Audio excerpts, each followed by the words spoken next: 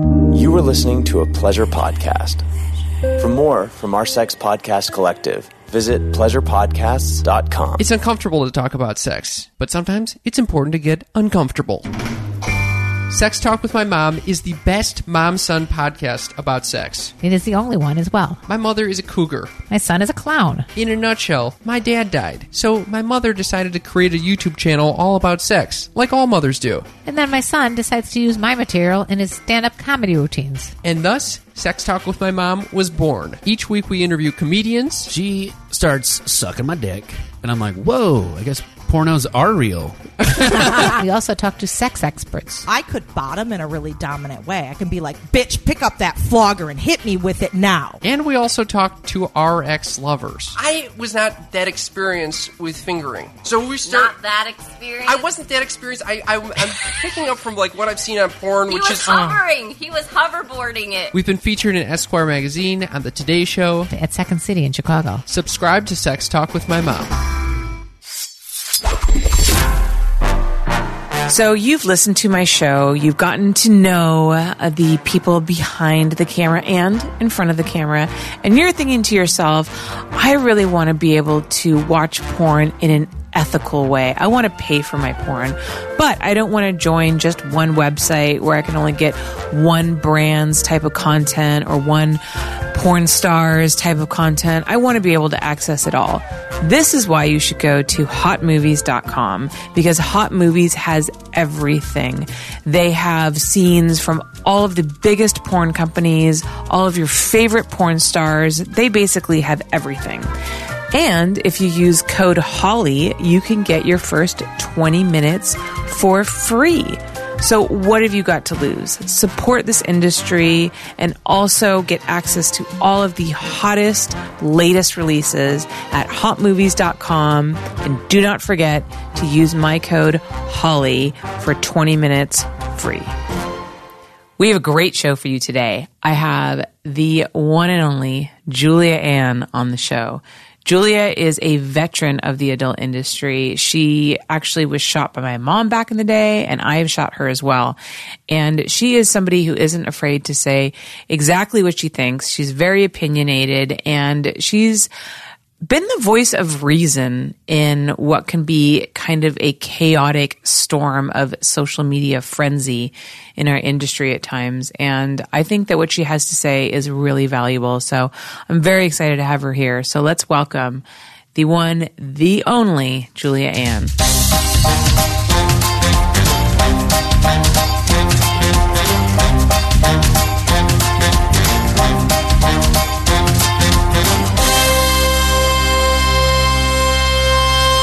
Happy Wednesday, everybody. Welcome back to the show. Today, I have a true legend in the studio. Everybody's been so, I know, I saw you smirk. It's okay. I do too when people call me that. But everyone's been so excited about you being here. And I'm also equally thrilled to have you here.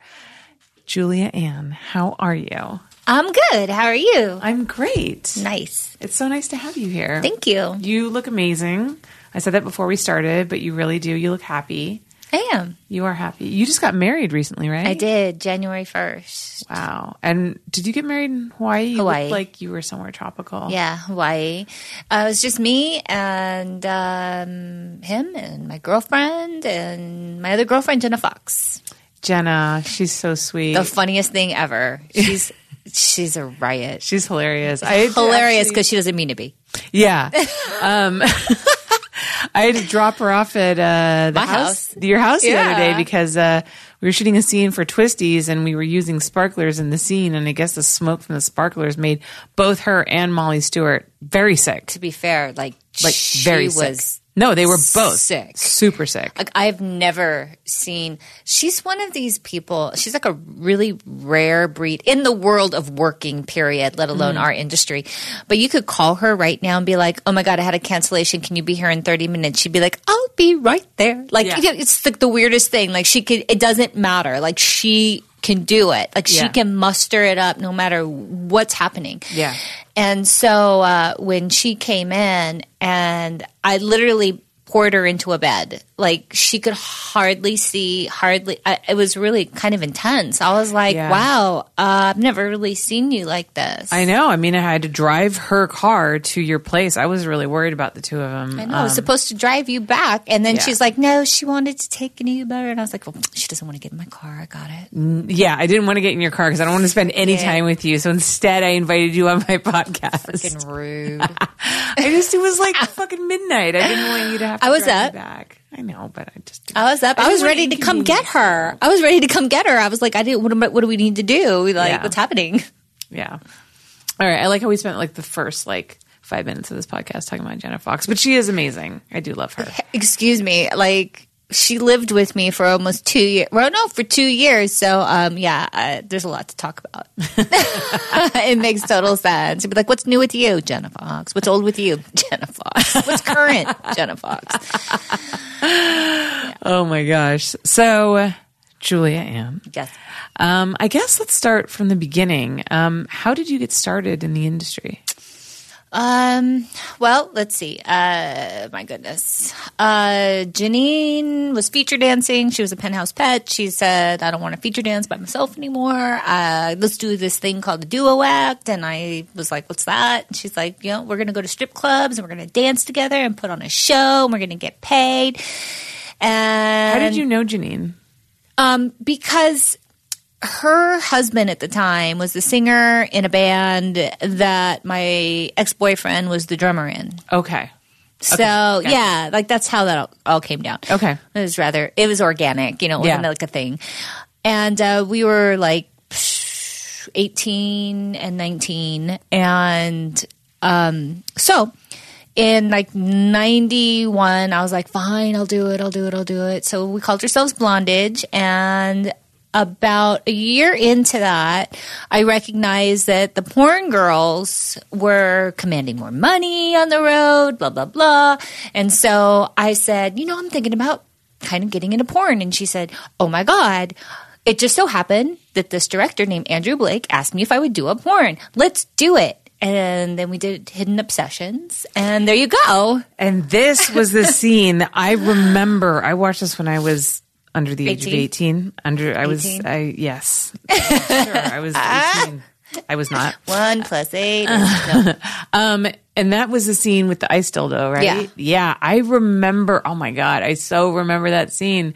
And I remember thinking, that has got to be really cold. How was that? Because you guys played it off and it was so beautiful. And Andrew was such, so legendary in the way he artistically created these porn scenes. And a lot of people these days don't know who he is, but he truly was one of the innovators for that kind of artsy erotic stuff. But I remember thinking to myself, I'm like, that couldn't have been comfortable. No, it was very, very, very cold. They had 5 of them. We didn't have molds at the time. So we had 5 of them sculptured or whatever made. And they were in the freezer of this house. And each time one would melt down to a certain point, we'd pull the next one out and we'd start again. And they were freaking cold. Was your vagina completely numb? No, you know what? No, because you do something for a second, then you stop. Yeah. Right. So then you're you never really get numb. Yeah. But your labia and your all that tissue down there is not the same as the tissue on your hands and stuff like that, right? So what hurt more were my hands from holding it right. because of all the nerve endings holding it. Yeah. Where even if you stop shooting for a second, you pull it away, you're still holding it. So somebody had to keep running by with a towel and pulling it out of our hands in between takes. And then there was a bucket of warm water, and so we could put our hands in it. And it was cold. It was a whole ordeal. And then one of them became a shard, and she got cut. And it was a thing. It was a thing. Wow. Yeah. All in the name of art. Mm-hmm. Well, it came out beautiful. Thanks. So Blondage was a pretty big thing. I mean, it's definitely something that you're really well known for. You traveled all over the place, did that, and then you got into porn. Mm-hmm. And then, so you shot for Andrew Blake, and then where did you go from there? From Andrew Blake, I did more Andrew Blake. And because the production manager actually for Andrew Blake is who I kind of stuck with. And her husband was a director called Freddie Lincoln. And so I spent the better part of my career with Andrew Blake and Freddie Lincoln. Okay. And who did Freddie direct for? Like, Metro, Caballero, Sin City, like all of those, you know, like there was, it was pretty much everybody. Yeah. Yeah. All the big, big studios. Yeah. Yeah. So, I worked for him and with him, and that was it. And then I went to Vivid, and I was with Vivid for X amount of time. And then from Vivid, I went to Digital Playground, which I ran with my tail between my legs because it's changed hands, just so everybody knows. But at the time, like, they were horrible. Yeah. Horrible people. And then, so I left, which was great because they told my agent at the time, they were like, she's acting like she doesn't want to be here. And he said, funny you should mention it because she doesn't want to be here. Like, the old people that ran Digital Playground fought with us too. They were tough. We had a big fight with them over Tara Patrick, actually. They were tough. They sent us, there was Tara, I think, was trying to get out of her contract, and my mom had shot her. And then I think Tara wanted to shoot again, but like we weren't sure if she was still under contract. So I think we asked them because we didn't want to get in the middle of some kind of legal battle because they were very litigious. Yes, they were. And they sent us a letter basically saying that like Tara Patrick was still under contract, and if we were to shoot her, they would sue us. It was this very nasty letter. My mom framed it and hung it in the bathroom of her studio. That's so her. Yeah, it is so her. She was like, fuck you. That's awesome. But yes, Digital Playground is now owned by MindGeek, completely different people. So we're not talking about the current company that runs Digital. But no, back then they were pretty tough. And in fact, they loved rumors. I don't know if you remember this, but they loved any publicity was good publicity. And so they would literally say vile things for publicity. It was like the weirdest thing. And they would just pit the girls against each other for publicity. It was so strange. So all of a sudden I hear rumors that I broke into their studio. I stole tapes that I was in, and then I lit them on fire in their bathroom.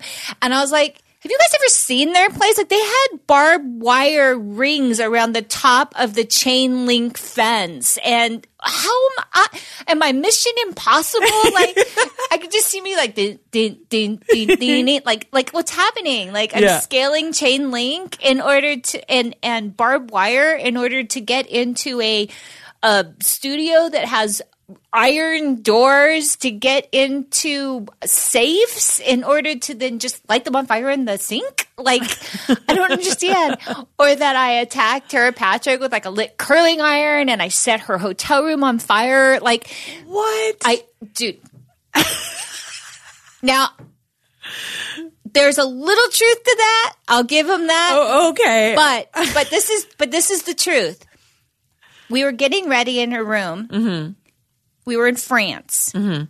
I had the thing that you can plug in your curling iron, but I didn't have the thing to dumb down the wattage. Okay, yeah, because you're on different frequencies, but yeah, because you're in Europe. Yeah, so in Europe, like, their electricity is super, super, super strong. Yes. So even if you can get the plug that you can plug it in, you're supposed to get this other thing that like takes their electricity and makes it less than for converts it. Yeah, for your appliance.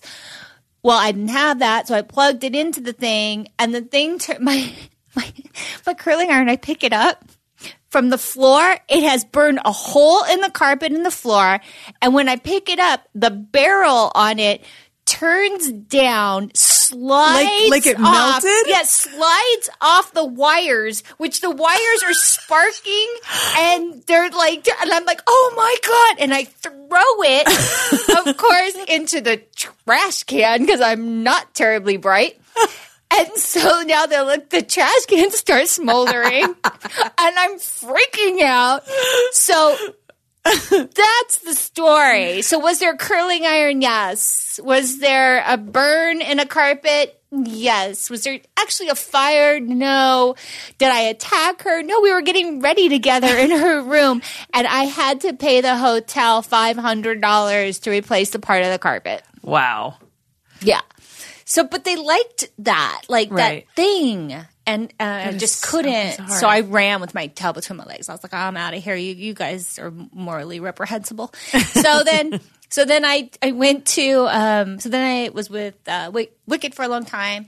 And then I went on my own. And I got to say, that was the best time of my career is when I ventured out on my own. Now, when you So say much fun. When you say you ventured on your own, what'd you do? Did you start your own website? Did you just shoot freelance for other people? Like, No, I mean, I already had my website, but it was just all of a sudden I was able to meet after, from 91, so figure like a good 15, 17 years.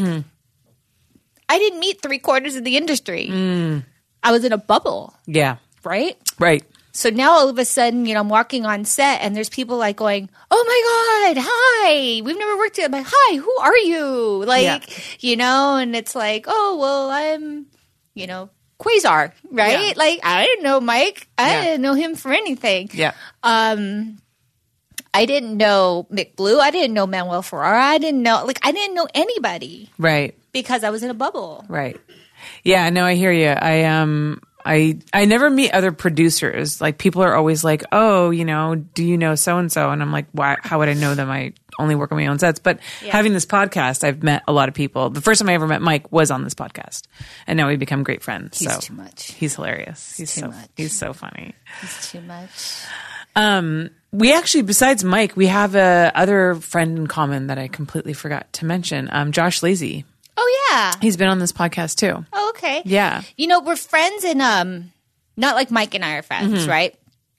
He and I are friends like we've had pizza like once and we've watched a movie once but he actually used to date Janine.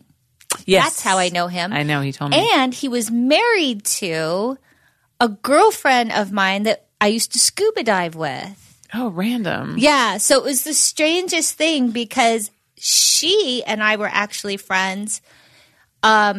And she had originally dated an ex-boyfriend of mine. So I really had never put anything together, right? And so it was always like our relationship was always great, but we had always dated the same person before we got to know each other. So there was always that. Like, oh, that's our connection. Like, we dated the same guy. It's kind of weird.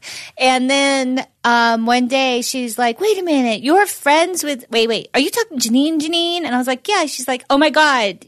She dated my ex-husband." And all of a sudden I went, "Oh, my God. Josh." Yeah. And she was like, "Yes." And I was like, "Thank God we have something else in common." I was so excited. Yeah, it's funny. It's like he knows so many people that I know, like just random kind of connections. Yeah. So, having been in the industry for a while and seeing how things have changed, how do you feel about the way things have changed? Like from the big studios that had the contract girls and all the glitz and the glamour to people being more independent and being able to produce their own content and kind of cutting out the middleman. Do you think that one is better than the other? I don't know because I don't know if I feel like there's maybe third options that we haven't quite broached. Like we had the companies that were a little bit more male oriented as far as owning it and shooting it. And what's great is that now, being that talent is doing their own stuff, so that means that women are, I think, probably at this point a higher population of producer than men are.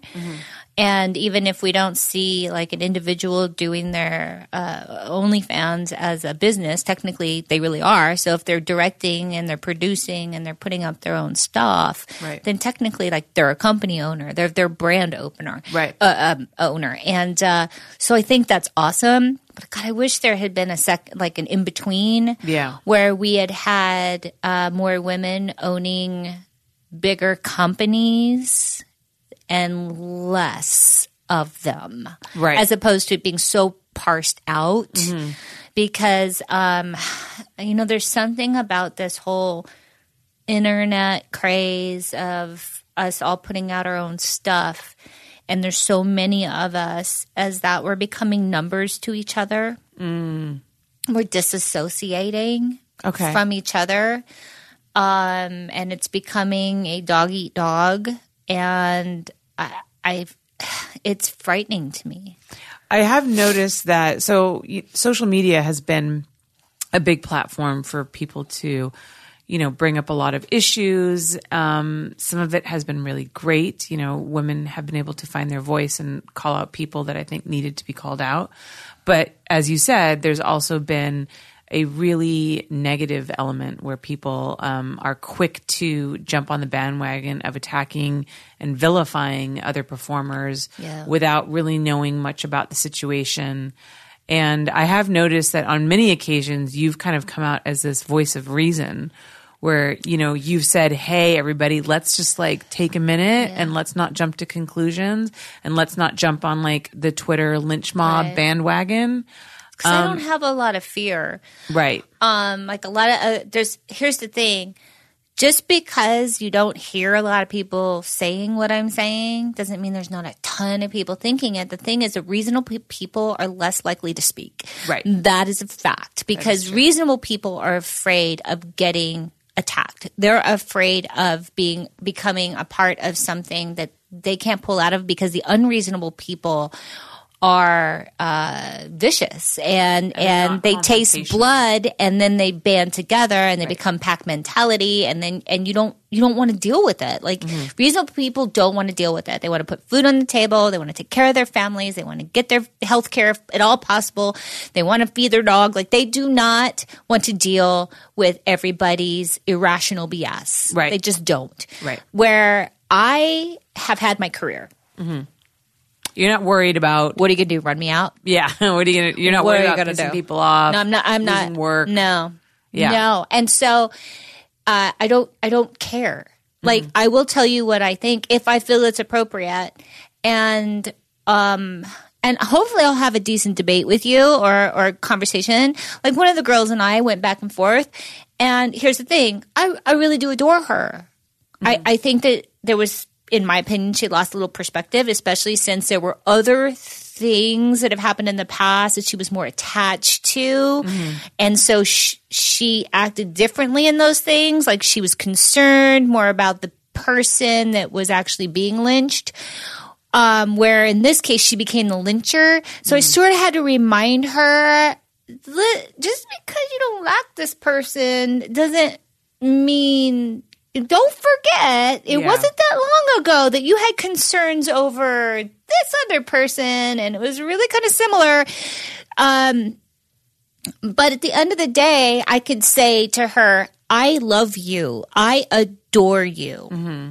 I don't have to agree with you here, but I respect you. Right. And to me, that's often missing.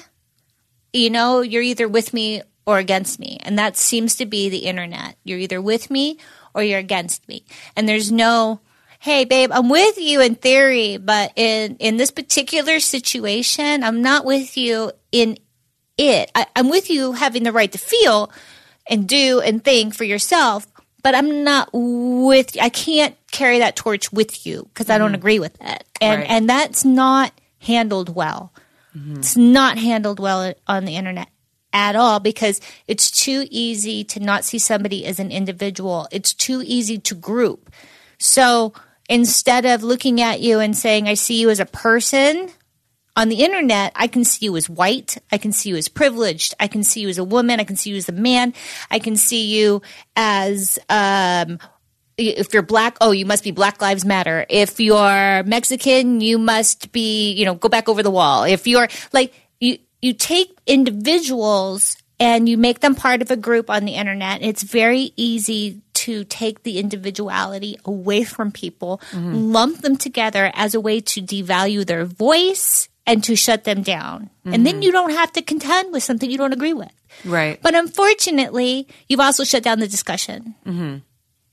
Yeah, I mean, there's definitely like serious polarization going on, I mean, in this country. Yes. And on social media. Do you think that social media has, in a sense, made our lives better or worse? Or is it kind of a mixed bag? It's a mixed bag, but if you were to tell me that there was more or less benefit to it, I would say that there's less benefit to it. There is benefit to it. Yeah. For sure. But there's also, but I don't, in a risk benefit analysis, I would say the benefits, I don't know that they outweigh the risk. I just don't know that they do.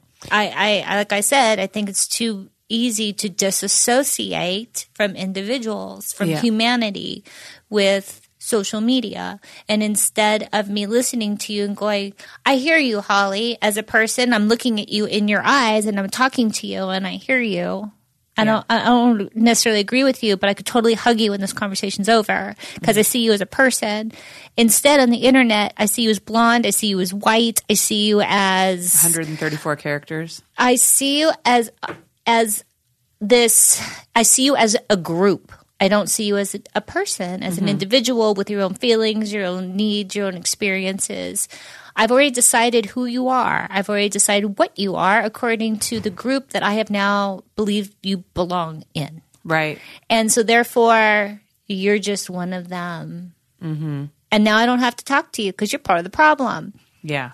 I took away all your individuality. And I threw all of my bias on exactly what I thought, what group you belong to, and what your group stands for. And it's like insane. That is the thing that gets people depressed. That's the thing that gets people suicidal. That's the thing that gets people angry. And it's the thing that it tears people apart. It tears groups apart. It's not bringing us together. It's just not. Even the Me Too movement, it's fabulous. But why is it just women? Like, I understand that there's that the percentages of women that have some sort of a bad sexual experience or something revolving around sex, it's extremely high, extremely high. I do think, however, for us to only apply it to us, then it eliminates the group, the very group, and the individuals that are male or non-binary or however it is they identify. We're making it men and women, and now we're like leaving out like all these individuals. But individuals are hurt. Right. It's not just a group.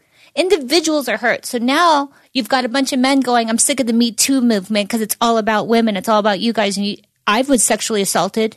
You don't hear me griping about it. That's what you've actually alienated almost half of the demographic. The half that you say you would like better from, you've actually alienated, you've insulted, because not all of them are that way. Right.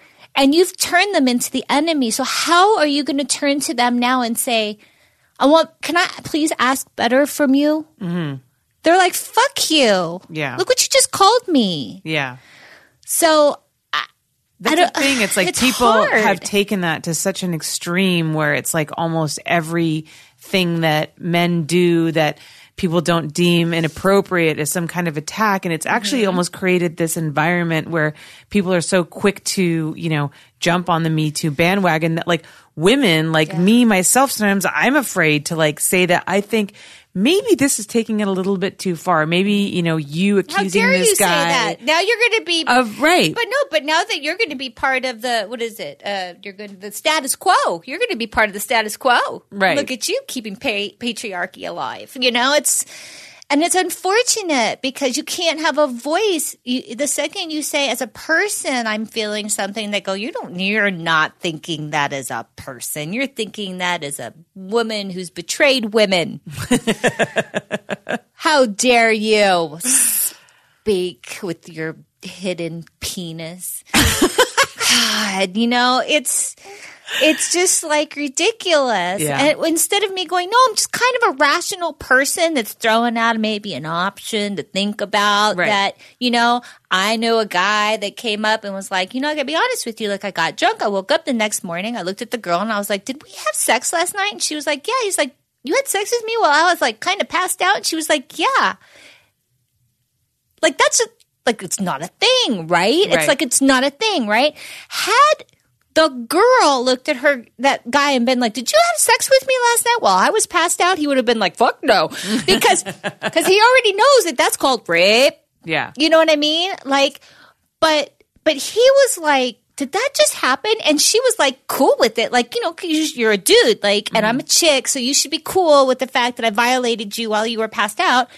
And then afterwards, he was like, I don't know. I guess no big deal, I guess. And I was like, now you're the chick that we're talking about, right? Now you're the girl that's like, I'm going to pretend it didn't happen and just be like, well, I guess, I could understand where now you're apologizing for her. Like, so I don't know. Like, okay. But then the argument that people always have, though, is that you can't rape a guy because his penis has to be hard in order to have sex with him. And if his penis is hard, that means he's turned attracted. on, which automatically means he's consenting. Which is clearly not true because he was passed out. Right. And you can't get a hard on when you're asleep. Anybody who has any like rational thought whatsoever knows that a guy can wake up with a tent.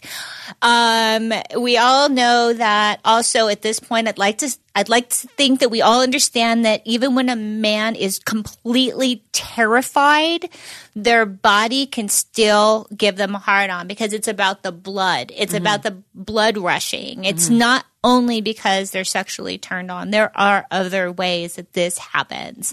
So it's just not rational. You're not listening to a person. You're making that guy part of the group. And then if the group can't be raped, so that guy can't be raped. Right. That's not fair. Right. It's just not fair. And it's unfortunate. And I don't think social media has really helped us in that. I feel like, sure, it's gotten a lot of things out and some women have got some stuff off their chest and some men have gotten some stuff off their chest. Sure. But we're just individuals and we're just people. Right. And we're playing with something, all of us thinking we're professional, playing with a very dangerous toy, and none of us are professionals, and we're just wielding this thing around. The problem is given slinging mud, a platform to everybody to speak, and a lot of people don't think about what they say. Do you not just stop sometimes and go, "Did I ask your opinion?" Yeah, I know, right? When I put on look at my new tattoo, they're like, "You need to erase that. Why would you do that? What were you thinking? What? No. You're on my social media because you want me to share my life. Right. I'm sharing it. I'm not asking for permission. Right. I'm not asking for... You made a mistake when I said, look at the tattoo of my dog. You thought there was a question mark. Clearly, my punctuation did not show a question mark. Right. And I have lost the ability to explain to people that are too stupid to realize I didn't ask them a question. I now just block. Yeah. I don't have time to explain to every single person that doesn't realize I didn't ask you a question. And they're like, oh, well, I can't have an opinion. You can. I didn't ask for it, though. Right. You can. I didn't ask you for it. Right. It was interesting. I had Brianna Banks on, and she mentioned something about how the interaction with fans is so much different now on social media because back in the day, they would have to come to events to see you. They would have to stand in line. They'd come see you dance. And those were the people that truly appreciated you and would go out of their way to drive 2 hours to see you, would stand in line for an hour. So, these were the people that really, they were fans. They loved you. They're not going to stand in line for 2 hours to be like, Julia, you shouldn't have that tattoo. But now with social media, because people can just say whatever they want, they can hide behind an anonymous avatar and they don't have to tell you who they really are. They'll just say fucking anything to you. Yeah. And it's become this breeding ground for so much negativity, so much criticism. I mean, some of the things that people say. They think they know what you're thinking. Always. So if I were to be like, I didn't ask you, then people are like, oh. No, if somebody said something horrible to me and I would be like, dude, I hear you. I don't really care. Well, obviously you care. You answered. That means I answered you as a person. I honestly don't really care. Like, Right. there is a difference. You can try to make it whatever you want to make yourself feel good. Yeah. But at the end of the day, I'm really explaining to you that your arrogance has no place here. That you're wasting your words and my space. And if anybody's going to care, it's going to be the other people who care about me, not me. So how about you spare them your BS? You know, I just don't have time for the BS. Like, Right. it's too much. And if you're going to come on, and I will block you because you are too arrogant to realize I didn't ask you. Yeah. You are so I mute, arrogant. I mute people. So they That's don't- on Twitter. So, okay. So they don't even know. But yeah, if I get someone aggressive on Instagram, I don't even bother responding. I just Yeah. block them. Yeah, I just blocked to the second you say something that at all triggers me, just to be annoyed. Right. Just to be annoyed. And it's not I'm not annoyed at your words. Yeah. I'm annoyed that you think you're so fucking smart and important that you had a right to spew your venom at me. Right. It's your arrogance that gets you blocked. And also, too, I mean, there's a lot of cowardice behind that because they're not saying that to your face. Cowards. They know that you're never going to come after them and actually like show up at their door and be like, "What do you mean by that?" Yeah, I right? mean, can you imagine? Yeah, yeah. Can you imagine if like that was the case? Like you show up at their door like, "Hey, you left that comment on my Instagram. What do you yeah. mean by that?" Yeah. Oh my God. They're all arrogant little cowards. Yeah. And that is really, if you're one of those people out there, I'm going to tell you right now, that's all we think of you. Yeah. That is really all we think. Oh, look, another arrogant little coward who needs a hobby and a hug. Like, that's literally all that kind of entertains us before we go, I have to go get a pedicure now. Like, and move on with my life. Right, Like, right, it's right. really like that. Yeah. Okay, we're going to take a quick break to hear from our sponsors, and then we will be right back. Holly Randall Unfiltered is brought to you by Care Of. I'm on a constant quest to feel good and fulfill my potential, which is why it's crucial for me to take daily vitamins. And those daily vitamins have to be from the #1 supplement delivery service, Care Of. Care Of makes it so easy and convenient to get your daily nutritional needs. You just take an easy 5-minute online quiz where you tell them about your sleep, exercise, and eating habits and what health issues you want to tackle. For example, my biggest problems are lack of energy and digestion problems from eating inconsistently due to my crazy schedule. And let's be honest, set food isn't always the best for you. But when I consistently take my Care Of vitamins, I feel so much better. I'm more productive, I get less stomach aches, and I feel less bloated. The vitamins are delivered straight to your door and come in little packets that I just slip in my purse on my way to work. It's so important to get the right nutrients from your body, and Care Of makes that so easy. The best part is they are having a special offer for April. 50% off your first order. So make sure that you go to takecareof.com and enter code HOLLY50 to take advantage of this special offer. That's takecareof.com and use HOLLY50. Take care of your body, and your body will take care of you. Okay, we're back. So, Miss Julia Ann, with all of the wisdom that you have accumulated over the years, what advice would you give to new girls coming into the industry? Get a Sepira. Get a what? A Sepira. What's that? Oh my God. Wait, what's a Sepira? A what? SEP, S-E-P, IRA account. Oh, like a retirement, like IRA. Are we going to have a meeting when this is over? Actually, it's really sad. I have those, and I don't know anything about it. And I just set up a meeting with my financial advisor because I've just like let that money sit in there, and I haven't added anything to it. I've been very financially responsible in that way. Okay. But when I worked for my parents, they set one up for me. Of course. Mommy and Daddy did. So I still have that. I haven't touched it, but I haven't added anything to it. Okay. Right. So you're saying like set up a retirement account. Yeah, set up a retirement account, set up a savings account, stash stuff away, do your taxes. You don't want that God, coming do after your you. taxes. It's just Jesus brutal. It's just brutal. I get letters from the IRS every year on performers who haven't paid their taxes telling me to put a lien on their income, like It's too all much. the time. Yeah, It's too much. You're I've never just going to now get away got- from the IRS. I've just now got Jenna on it. yeah. Just now got her on it. She's getting that shit done. I'm Yeah. like, "Get this done." Yeah, you do. So, yeah, no, put some money aside because you never know what's going to happen. And if nothing else, you could decide, hey, you know what? I want to take a break and I want to go do this for a minute, but you can't do it if you don't have a little something stashed, you know? So just have something stashed. And that's really super, super important. And also, I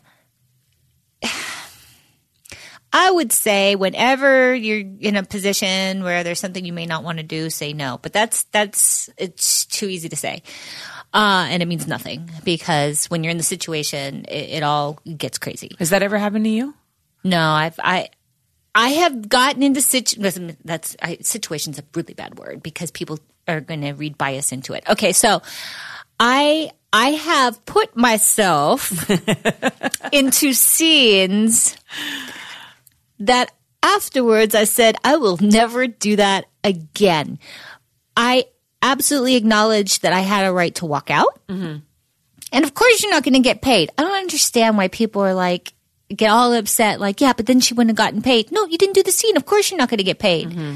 You know what? If I asked my gardener to do something and then like part way through, he's like, you know what? I'm not doing this. I'm like, that's fair. I'll get somebody else. Like, you know what I mean? Like, but he's not going to ask for the money for it. Mm-hmm. It's not a thing. I think, though, that to be fair, a lot of these girls are probably in situations they didn't know what they were getting themselves into. And also, in that case, a lot of girls, like, you got to do your fucking research, man. Do not show up for a company not having looked them up or having any idea what kind of scene you're going to be doing. Because I see that happen a lot. Like, but even girls if you being upset that they like, you know, doing a scene my for OCD. That's okay. I do the same thing. We're both like straightening the tablecloth. Tablecloth is making me crazy. like, I'm like, pull it's back. off here, and then it's probably off on your side, so you're probably pulling it back, and then I'm going, no, but it's not right. That's the worst. Okay, you know, I get that. I get that you say yes to something, and you don't. Partway through, you realize, okay, I didn't ask enough questions. I didn't sign up for this. Or I I didn't sign up. Into. Yeah, I didn't know that it was going to go this far. Or, like me, I knew it was going to be something, but I didn't know if it was something I was going to like yet or something I wasn't going to like. Right. And therefore, this was my test to see if it was my thing or not my thing. Mm-hmm. But because it was my test and I took it upon myself, I went through the whole thing because that was who I was. I was like, you know what? BDSM, whipped ass, kink, right? You had a bad experience there, I remember. Yeah, but that was not an accident. It was an accident. Yeah, I mean, it was. it was. Kink's amazing. I've heard wonderful things about kink. Kink is amazing. But accidents happen on. But set. they're but the scenes, but the certain acts are aggressive, and they're especially aggressive if you're not aggressive, right? Mm-hmm. So I decided I was going to sub, and I was going to do whipped ass, and like hours into this, I thought to myself, I'm going to beat the shit out of the next person who hits me, right? Like, it's going to go down, right? The next person who spits on me, I'm decking, right? Yeah. But then I realized, no, you're the submissive. Yeah. So I recognized and I resigned myself to the situation that I decided I wanted to see if I would like, because it's not anybody else's fault. I use this as a testing ground. Right. So I finished my scene and then never did it again. I've done it as a dom, but I've never done it again as a sub. Yeah. So that was my trial and error. But of course I went through with it because that's who I was. I was like, I can do anything for another hour that I would die if I had to do for the rest of my life. Right. Yeah. So I can do this, and I realized, this is not something I am, so I won't do it again. Right. But was I victimized by it? Absolutely not. Right. Absolutely not. A victim entails that I didn't feel I had a voice. Mm-hmm. I absolutely knew I could have walked out. Mm-hmm. Absolutely. So you didn't feel like personally violated. It was just like, this is not my cup of tea. This is not my thing. No, every time I got hit, I was like, I'm going to beat somebody. You hit me again. chick hit a nipple. Like, I was just like, you know, oh my God. I'm not somebody, every time you strike me, I want to kill another member of your family. Like, it's just not okay.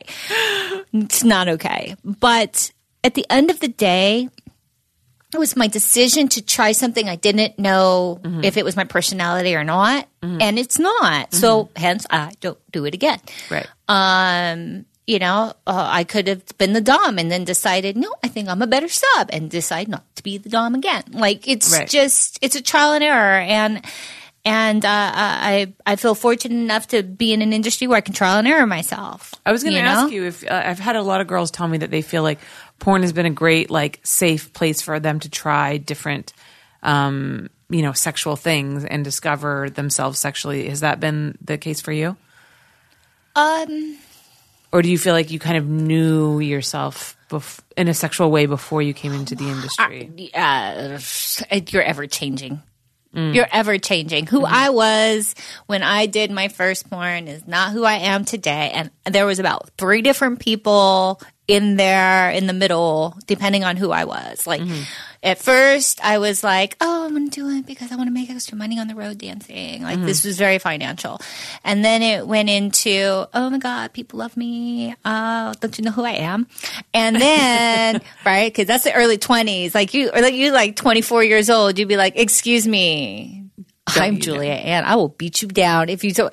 You will lose your job. I will get you fired, motherfucker. Like, hey, you will never DJ in this town again. Like, you get a little attitude, which is why I always feel for the girls who kind of get everything handed to them right out the gate, because I'm like, all going to get mad at her, but nobody gave her any skills to deal with this stuff. Right. Like, I was the first person that was standing there looking at some grown-ass man cursing him out for playing the wrong DJ song. Now I look at my behavior and I was like, oh, damn, I was ugly and so lucky that somebody didn't pummel me in the parking lot. Like, I don't know, who the hell do you think you are, little girl? Yeah. So do you see some of these, like, younger divas kind of, like, lashing out on social media and just kind of laugh and feel like, oh, that was me? No, I didn't have social media. By the grace of God. Right? For me, too. Like, thank God the internet wasn't there to, like, capture all the bullshit that I pulled in my 20s. We're so safe. I know, right? I would have victimized the hell out of myself. Yeah. So, in any case, but there was a lot of different people in there. And then I was in my 30s. 30. The most amazing age ever, because you can be like, you better listen to me. I'm a 30-year-old woman. You say I'm 29, the second 20 comes out of your mouth, they'd be like, you're in your 20s. Yeah. But you say, second you turn 30, you are like, I am a 30-year-old woman. And people are like, oh, yeah, she got experience. Did you say 29 and a half, 29 and 3/4? You'd be 29 and 11 months. They'd be like, 29. I have to listen to you. But that means that 40s are even better, right? But, okay, so 40. Because I'm in my first year of my 40s. Okay. So I'm like, I need someone I'm in my last year. Okay. Of my 40s. And the 40s were your best time 50 ever, is right? next. So I would say my finest ages were between 35 and 42. Okay. But that's because I got hit really hard with perimenopause. I got hit hard. So I went through a lot of emotion, a lot of, like, there was a lot. You shot me. Okay, so. I remember. Yeah, you're going to remember this, aren't you? I remember. So back in the day, I shot with her mother. So your mom used to shoot me a lot, actually. Your mom used to shoot me a lot. And so that's great, I mean, what did I have to complain about back then? No, you can't touch me when we're going to do this shoot because everything is like not fake. It's R-rated. It's not X, okay? Because that's how it was back then. I swear, sooner or later in this picture, I might have brushed up against his scrotum. Like, it's just like you didn't actually touch each other in these stills. So, but that was our, that was it. You just, I'm pretty. And then by the time you shot me, I was having hot flashes. I remember that. And I literally would have to stop because the sweat would just come, and it was like I was standing on the sun. And so those years have gotten trying, just from a physiological aspect, you know, being female and going through hormonal changes. Fucking brutal. But my late 30s, that 40-ish, you know, I was like, I have my shit together. I know what position is my favorite. I'd be like, bitch, you're going to go down on me like this. I was like, oh, wait a minute. You're next. Come on. Like, I had a thing, you know, I had people that I wanted to work with so bad that I was like, I will totally charge you so much less if I can just have sex with that person. Or, Quasar will remember when I was doing a scene with Tony Rebus, and I was like, can we do anal? And he was like, I'm not paying you for anal. I go, that's not my question. Can we do anal? And I looked at Rebus, I'm like, can we do anal? And he's like, who am I to say no from a beautiful woman? So, you know what I mean? Saying that in his accent. Yeah. Who am I to say no? And then, of course. I know. And then Mike is like, I'm tragic. So, I'm just tragic. God damn. So, tragic. So in any case, you know, like there were all these varying people in there, you know, like it used to be like, I'm not doing that for less than this. At this point, I was like, I'll show up for free if you can just give me so-and-so. Like, you know, I mean, I just want to bang that dude because he's hot. Like, these are just totally different people. And now, I'm a little bit like, I don't know that I should be naked anymore. You know what I mean? Like, I'm not even so sure my husband should see me naked right now. Like, so it's hard because there's all these varying degrees of people when you've been, you know, somewhere for so long. You know, you've morphed and changed and accidentally reinvented and never did it on purpose. And so you just continuously evolve. And so, yeah, my scenes evolved. You know, they started out pretty vanilla, then they went into something. Well, they started out vanilla. No, they started out artsy, went into vanilla, ended up being like, I'll do that, bro bang. And then went into a little bit insecure. And that's just my aging process, right? So right now I'm working on the insecure thing, which is no. I have not retired. Because she doesn't get asked that question enough. Yeah. Yes. I stopped doing boy, girl. No. It's not because I got married. I've been with the same man for 7 years and was fucking everyone. So just no. However, in my hormonal situation, I've taken a step back because I kind of need to focus on my health for a minute before I shoot. If I do boy girl again, it will probably be for my website. But the girl, I will eventually do with other people, with other companies again. But right now, I just am focusing on my health, and I'm in college. So I'm also focusing a lot on that, which is when you're studying a lot, you sit a lot. So I'm trying to get my health back. And everybody can just, you know, take a chill for a second. Give me a minute and realize since 91 to now, I've been pretty consistent. Give me a break. Taking a sabbatical. So how do you feel about like the new kinds of scenes that everybody's shooting? Like the trends that are in porn today, like how you're either like a teen or a MILF. I mean, has that been something that's been a little bit frustrating to you? Do you find that you're just like pigeonholed into particular roles? I don't know that I have a lot of children out there, apparently. A lot of stepchildren. I have sex with a lot of my stepchildren. And their friends. You know, I don't really think about it. It's par for the course. It's being human. I think no matter what happens in your life, you as you age, you change gears, and people see you as different roles. So I don't know why the industry should be any different. It's the microcosm of the macrocosm. Like, you know, if I were working in a restaurant, you know, people would be like, "Oh, look at the cute hot maid or cute hot waitress," and then, you know, by the end of it, they'll be like, "Oh, Polly's been working here a long time with her pineapple hairdo." You know what I mean? Like, it doesn't matter kind of where you're at. Yeah. Like, you're viewed a certain way, and that's placed upon you well before the industry gets a hold of a title. Right. You know, and then they just work with what they've got. You know, it's a reality. We aren't making the stuff up. We're just kind of embellishing on what people are already doing. Do you find that like you encounter like ageism, and is it frustrating to you at all? I don't. I think the most the ageism that could happen, I'm placed on myself.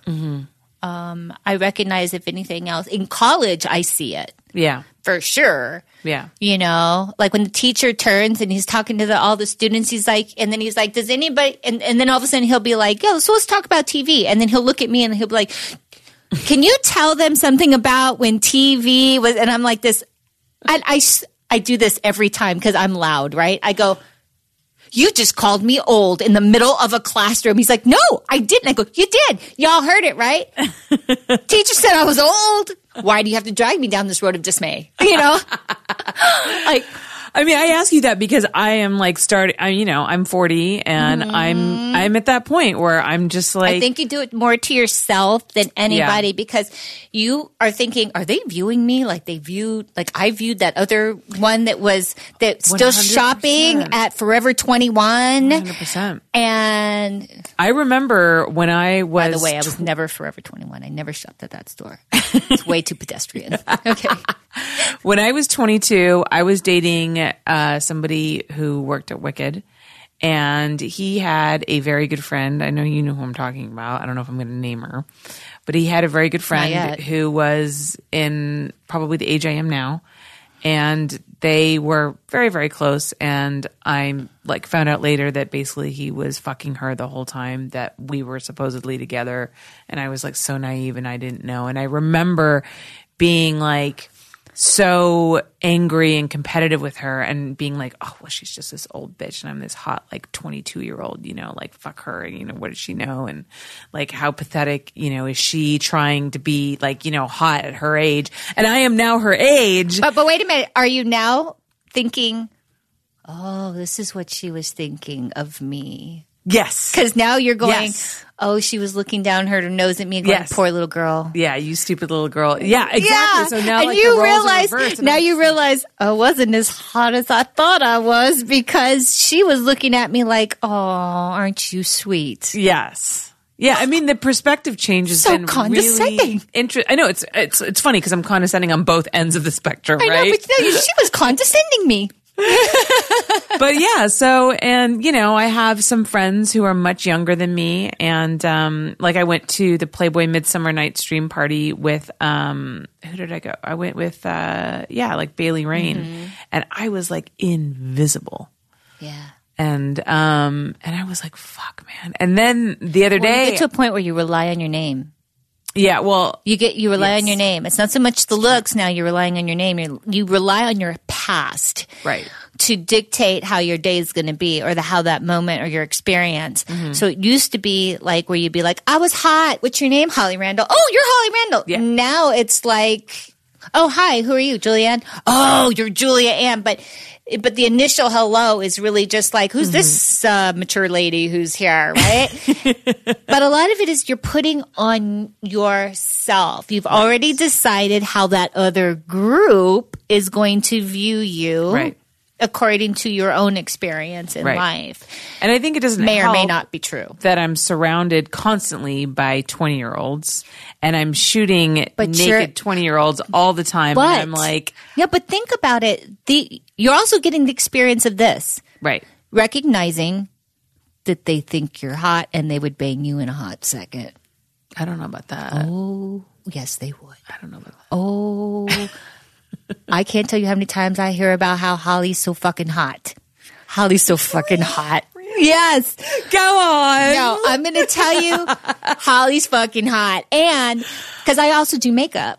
I do makeup a lot, especially for Quasar. And so I'm the one saying, no, Holly's so hot. You know, or they'll be on the, Jenna, Holly's so hot. Well, Jenna loves MILFs, so. Yes, but that's not the point. The point is that they think that's, okay, Dana DeArmond, 10 years ago, when Diana Loren came back and was doing some stuff, she was like, fucking Diana's so fierce. She's just fierce, you know, and she's older than both of us. Yeah. Right? So, you know, the realities is that we are in an industry where you can't look at these girls that you shoot and think they're just like the average girl that's on the street. I know. These women, but even living in LA, these women that that are shot in our industry are a cut above. Yeah. They are in a whole nother level, whole nother playing field of acceptance of other women being beautiful and not feeling like it takes away from them. They're actually like, they will look at you and be like, you're so hot. You know what I mean? Where you'll have another girl look at you and be like, she ain't nothing. Like, what we call civilians. But the women in our industry, all in all, a lot of them love women, are very much pro. I'm going to tell you, you're fucking hot. You are hot. She's fucking hot. Like it's different. Yeah. Like we're actually, we can really build each other's self-esteem. Do you think that there's like a camaraderie there too, because we're kind of like the black sheep of the entertainment industry? So sometimes it was more before social media. The social media has, like I said, I think split us apart a little bit, and then in some levels clicked us. Yeah. Although contract girls were often clicked, but it wasn't because they really clicked themselves. It was because the companies kind of clicked them. Like, we're going to make our own clique, you know, and then we don't want you to hang out with the other ones. Right. So, but yeah, no, I think that fucking girls are like, Holly Randall's so hot. Like, I hear it so much, it's ridiculous. In fact, I'm sitting there going, I'm Julia Ann. By the way, this is my favorite topic that we've Let's talk more about what other people say about me. No, but seriously, that's so great. More about me.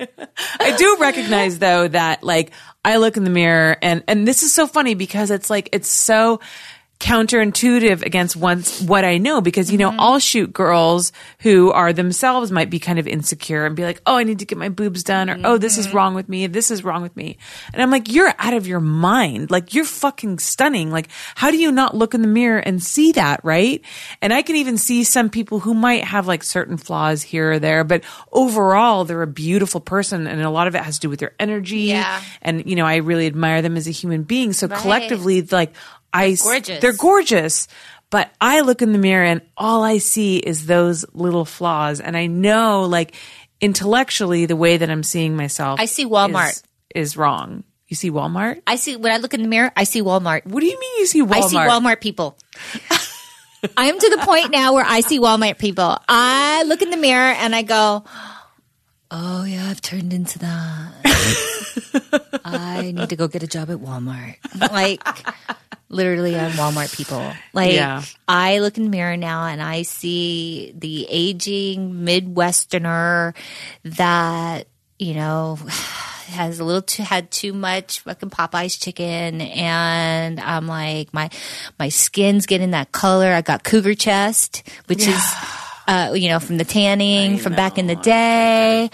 I have wrinkles in places that I didn't know you could get wrinkles. I'm like, what's happening? And then one angle, I'm good, but I turn the other way and I'm like, who's that bitch? Like, the worst is literally, I'm like two different people. I'm like two different people. I'll see pictures of myself and I'll be like, oh. I remember once I was shooting. One side's like Tarjay.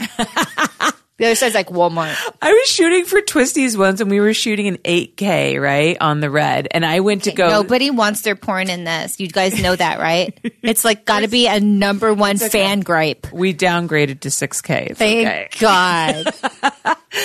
But I went to go slate in front of the camera, and it was a low shot because we were like shooting up, and we were shooting like Kira Noir. It was like perfect. She looks great from every angle, right?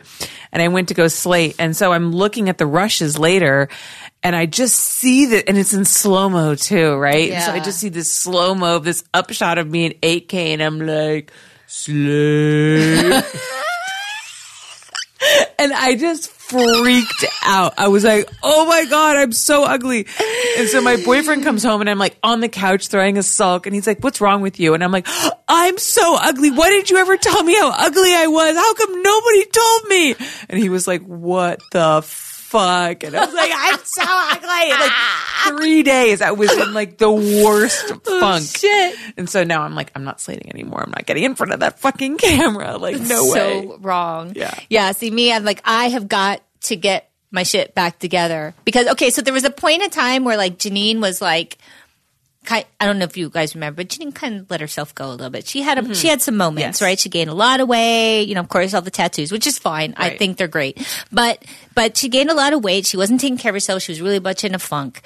And I'm now there. And it's funny because I'm 1 year behind her. So when I was telling her, she's like, you're exactly where you're supposed to be. I totally know this. I just did this. And she said, I woke up one morning and I was like, am I really going to go out like that? Am I really going out like this?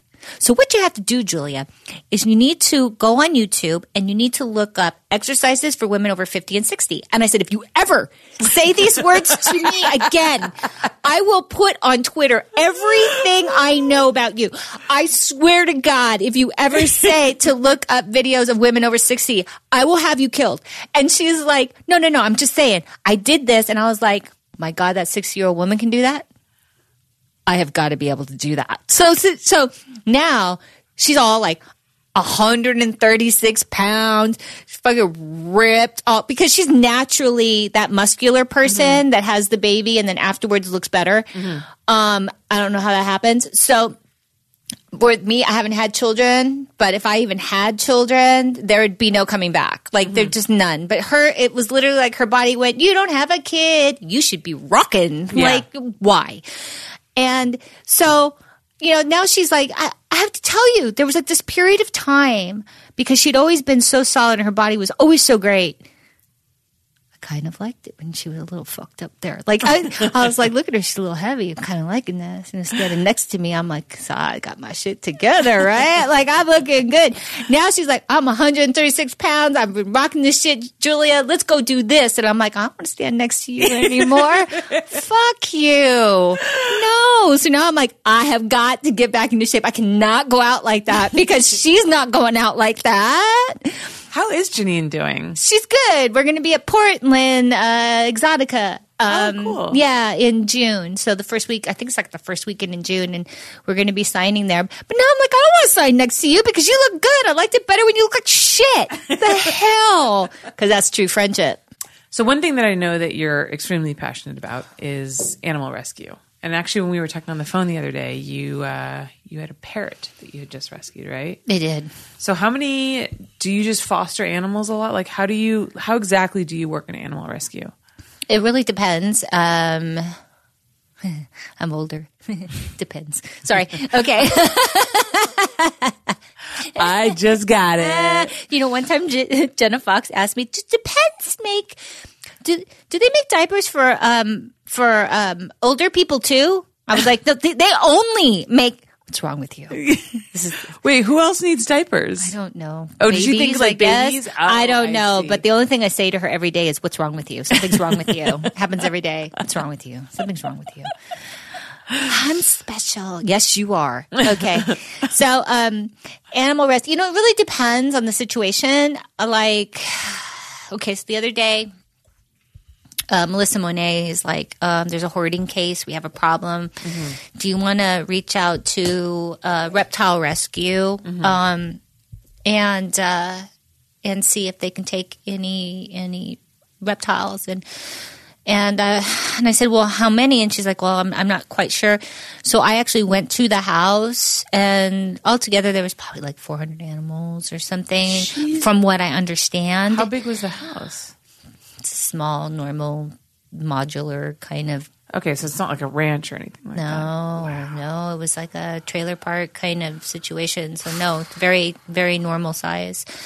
And but there's parrots and pigs and guinea pigs and rabbits and turkeys and tortoises and parrots and reptiles and the list goes on, ducks and turkeys and pigeons and doves and I could literally just keep going. Like there was there's literally everything but probably horses. Like everything else was there, I swear to you.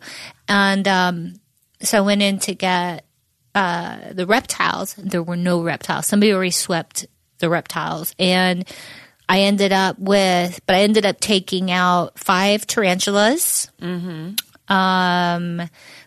random paradise fish that were in their own little things that I just grabbed. I got them in Tupperware. Well, Melissa May brought them to me in Tupperware. I got the tarantulas, and then the one parrot I took out of all the parrots. How many pets do you have? I'm not legally allowed to say. Okay. No, actually, it's not that bad. I have a few dogs. I don't have a ton of dogs. Like, cause I always try to be within my limit unless I foster, because then the foster, obviously it's going to go. So it's not like the city can be like, you have too many dogs. So I try to stay within reason there. I have the 2 Chinese water dragons, a parrot, the dogs. How many dogs? The dogs. Okay. And I might have 4. I don't think that's insane. No, it's not. But I think the legal limit might be 3. Okay. So is it like per square footage or something like that, right? No, it's like county. It's per household. Really? Yeah. It'll be like whatever the city is. So like Glendale was actually 2. Unless you got a personal kennel license, and then you could have 4. Oh, weird. Yeah. Because my parents, well, they don't now. They have 4, but they had 5, but they have a 30-acre ranch. So, yeah, but like, you didn't notice. Yeah, but but those are the words. They didn't notice. Like, Right. Technically, they may only be allowed 3. Interesting. So if they had them all licensed to the city would be like, you can only have 3. Interesting. Yeah. Okay, I didn't know that there was actually a limit on how many dogs you could have. There I are knew that limits. there was a certain point that they would call you a hoarder and come in and take your animals. Yeah, no. But I didn't realize that there was actually some kind of law there. There are that makes city sense. limits. I think that they were wanting to raise it to either 4 or 5. Like in San Diego, there's various parts where you can have 5 and 6. But up here, it's generally in that 2, 3 kind of range. My Chihuahua's going to die soon, though, so I'll be down to 3 and I'll be good. He's a horrible animal, so I'm just saying. Everybody who knows the stories understands. And then I've got, I would have said I had 5 fish, but I woke up this morning and I had 3 extra ones. Oh. So apparently someone had some babies. Oh, boy. So you have a lot of pets. I do. But I animals woke are up in amazing. the morning. I had to feed the dog. Then I had to feed the parrot. Then I had to feed the Chinese water dragons. And then I fed the fish. And then I had to feed myself. And then I had to come here. And that's how that went. Do you ever? For me, I want to work. There's part of me that wants to work in animal rescue and stuff. But I have a real problem with I can't go to a pound because I want to take all the dogs home. It really gets me. I get really attached, and it makes me nothing. You know what'll cure you? Get me in the way that dogs can get me. I can cure you of that. How's that?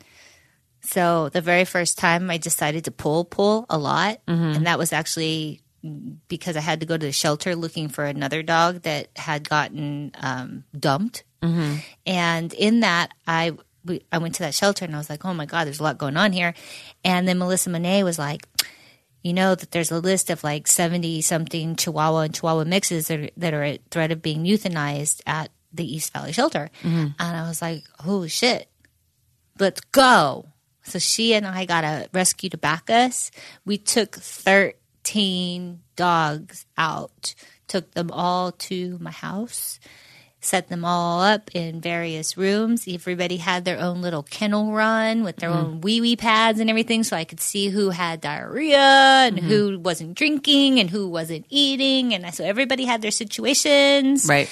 So 13 plus mine. So once you have 16 and 17 dogs in your home, Yeah, it's a little much. you develop the skin to be like, you have got to go. You have got to find your people. Like, we have got to find your people. Because as much as I love you, you cannot stay here. Like, so that's what cured me of wanting to keep all animals. Yeah. But the other thing is, my whole purpose is to find the best situation for that creature, and I'm not the best situation. Like, once I have a certain amount of animals, I recognize everyone else, as much as I love them, will fall through some crack. And not just that, but that it will take away from my resources for my own. Therefore, I can only handle this, and everybody else has to, it is actually in their best interest to find their people. So once you start doing that and you start recognizing it's about finding something better than you, Yeah.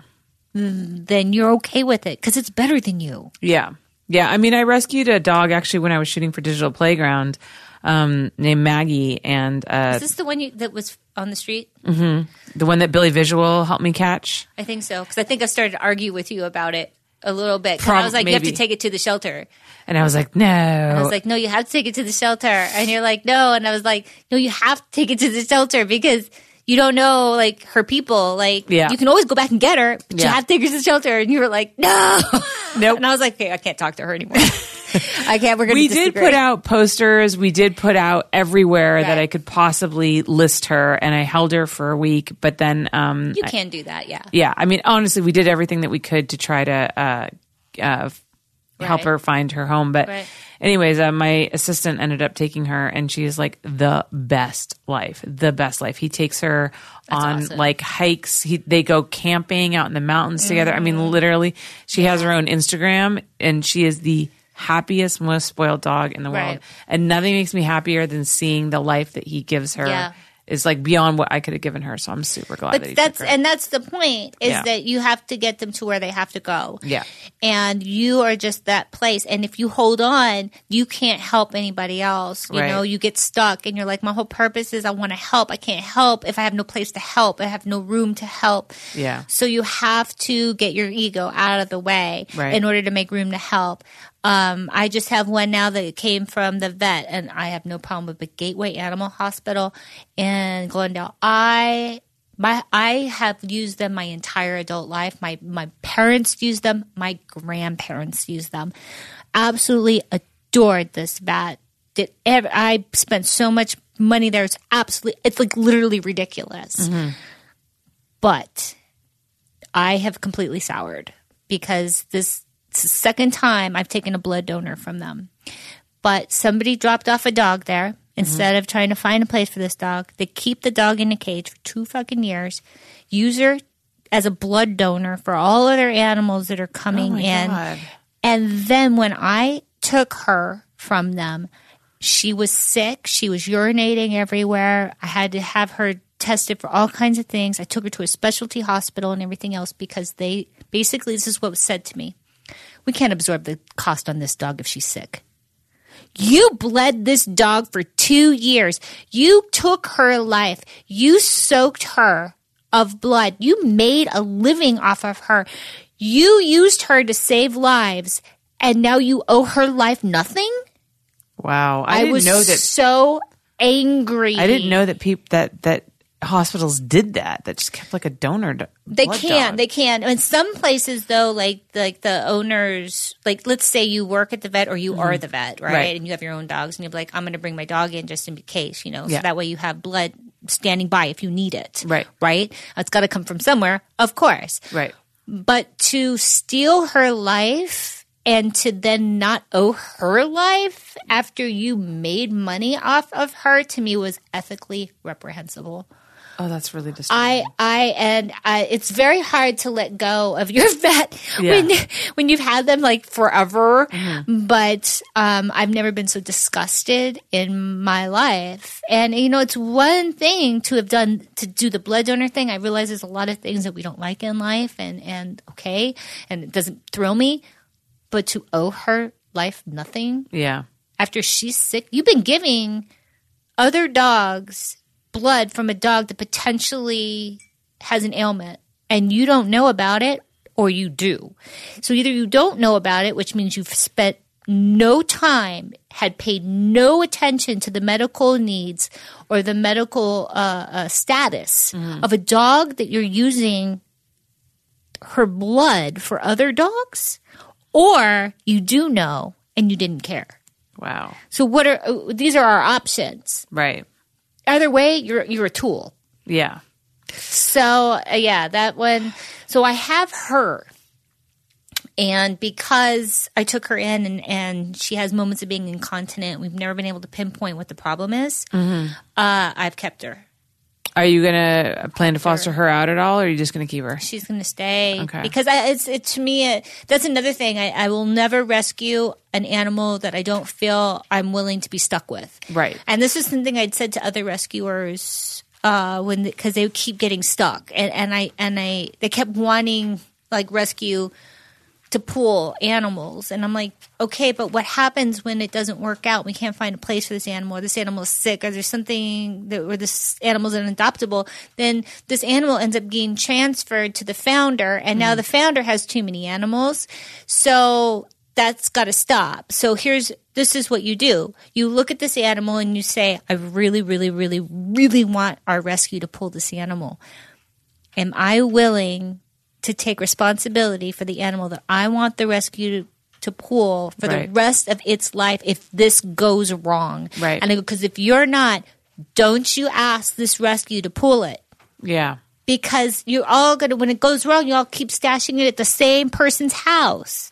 And that person is overrun. Right. So it's unfair. So I try to only also rescue what I truly believe. If I look at this animal and go, am I willing to spend the rest of your life with you? Yes. Okay. Then I will rescue you. Right. Well, that makes sense. Because not everything's perfect, man. Yeah. You get that animal and all of a sudden you realize that animal's got like cancer or seizures or it's highly aggressive or it has thyroid problems, whatever it is. And then people are like, I don't want to adopt that dog. Well, now it's your dog. Yeah. Yeah. Fair enough. Julia, thank you so much for coming on. You're welcome. You are awesome. We're going to do a little Q&A for my Patreon members only. I had a bunch of people send in questions, so I'm going to ask her a few more. Okay. Otherwise, can you tell everybody where they can find you on social media? Oh, yeah. Okay, so Instagram is The Real Julia Ann Live. If you see it in any other fashion, spelled any other way, it is not me. It is not my assistant pretending to be me and I need money. No. I will never ask you to send me money on social media, so that's it. On Twitter, it's The Real Julia Ann, or you can go to my website, which is juliann.com. juliann.com? Or therealjuliann.com. Whatever. I have them all. Awesome. And you guys can follow me at Holly Randall on Instagram and on Twitter. And if you like this show and you want to support me, go to patreon.com/Holly Randall Unfiltered, where you can listen to this Q&A that we're going to do. Also, Julia signed a bunch of vintage prints that my mom shot of her. They're pretty cool. And a lot of other things. So thank you guys so much, and we'll see you next week. I want to thank my guests for coming by and chatting with us today, and a big thanks to you for tuning in. If you enjoyed the podcast, please do me a favor and give us a 5-star rating and review on iTunes. It really helps us more than you know. And if you're interested in behind-the-scenes access to the show, special bonus content, live streams of us taping the podcast, and more, check out our Patreon at patreon.com/HollyRandallUnfiltered. You can even submit your own questions or get an autographed photo from one of our guests. You guys have asked me over and over again, and I got her here for you. I have Jenna Haze coming into the studio next week, and try to contain your excitement. I don't know if I can. I haven't seen this girl for a little while, and I'm thrilled to have her here. So do not miss next week's episode with Jenna Haze on Holly Randall Unfiltered.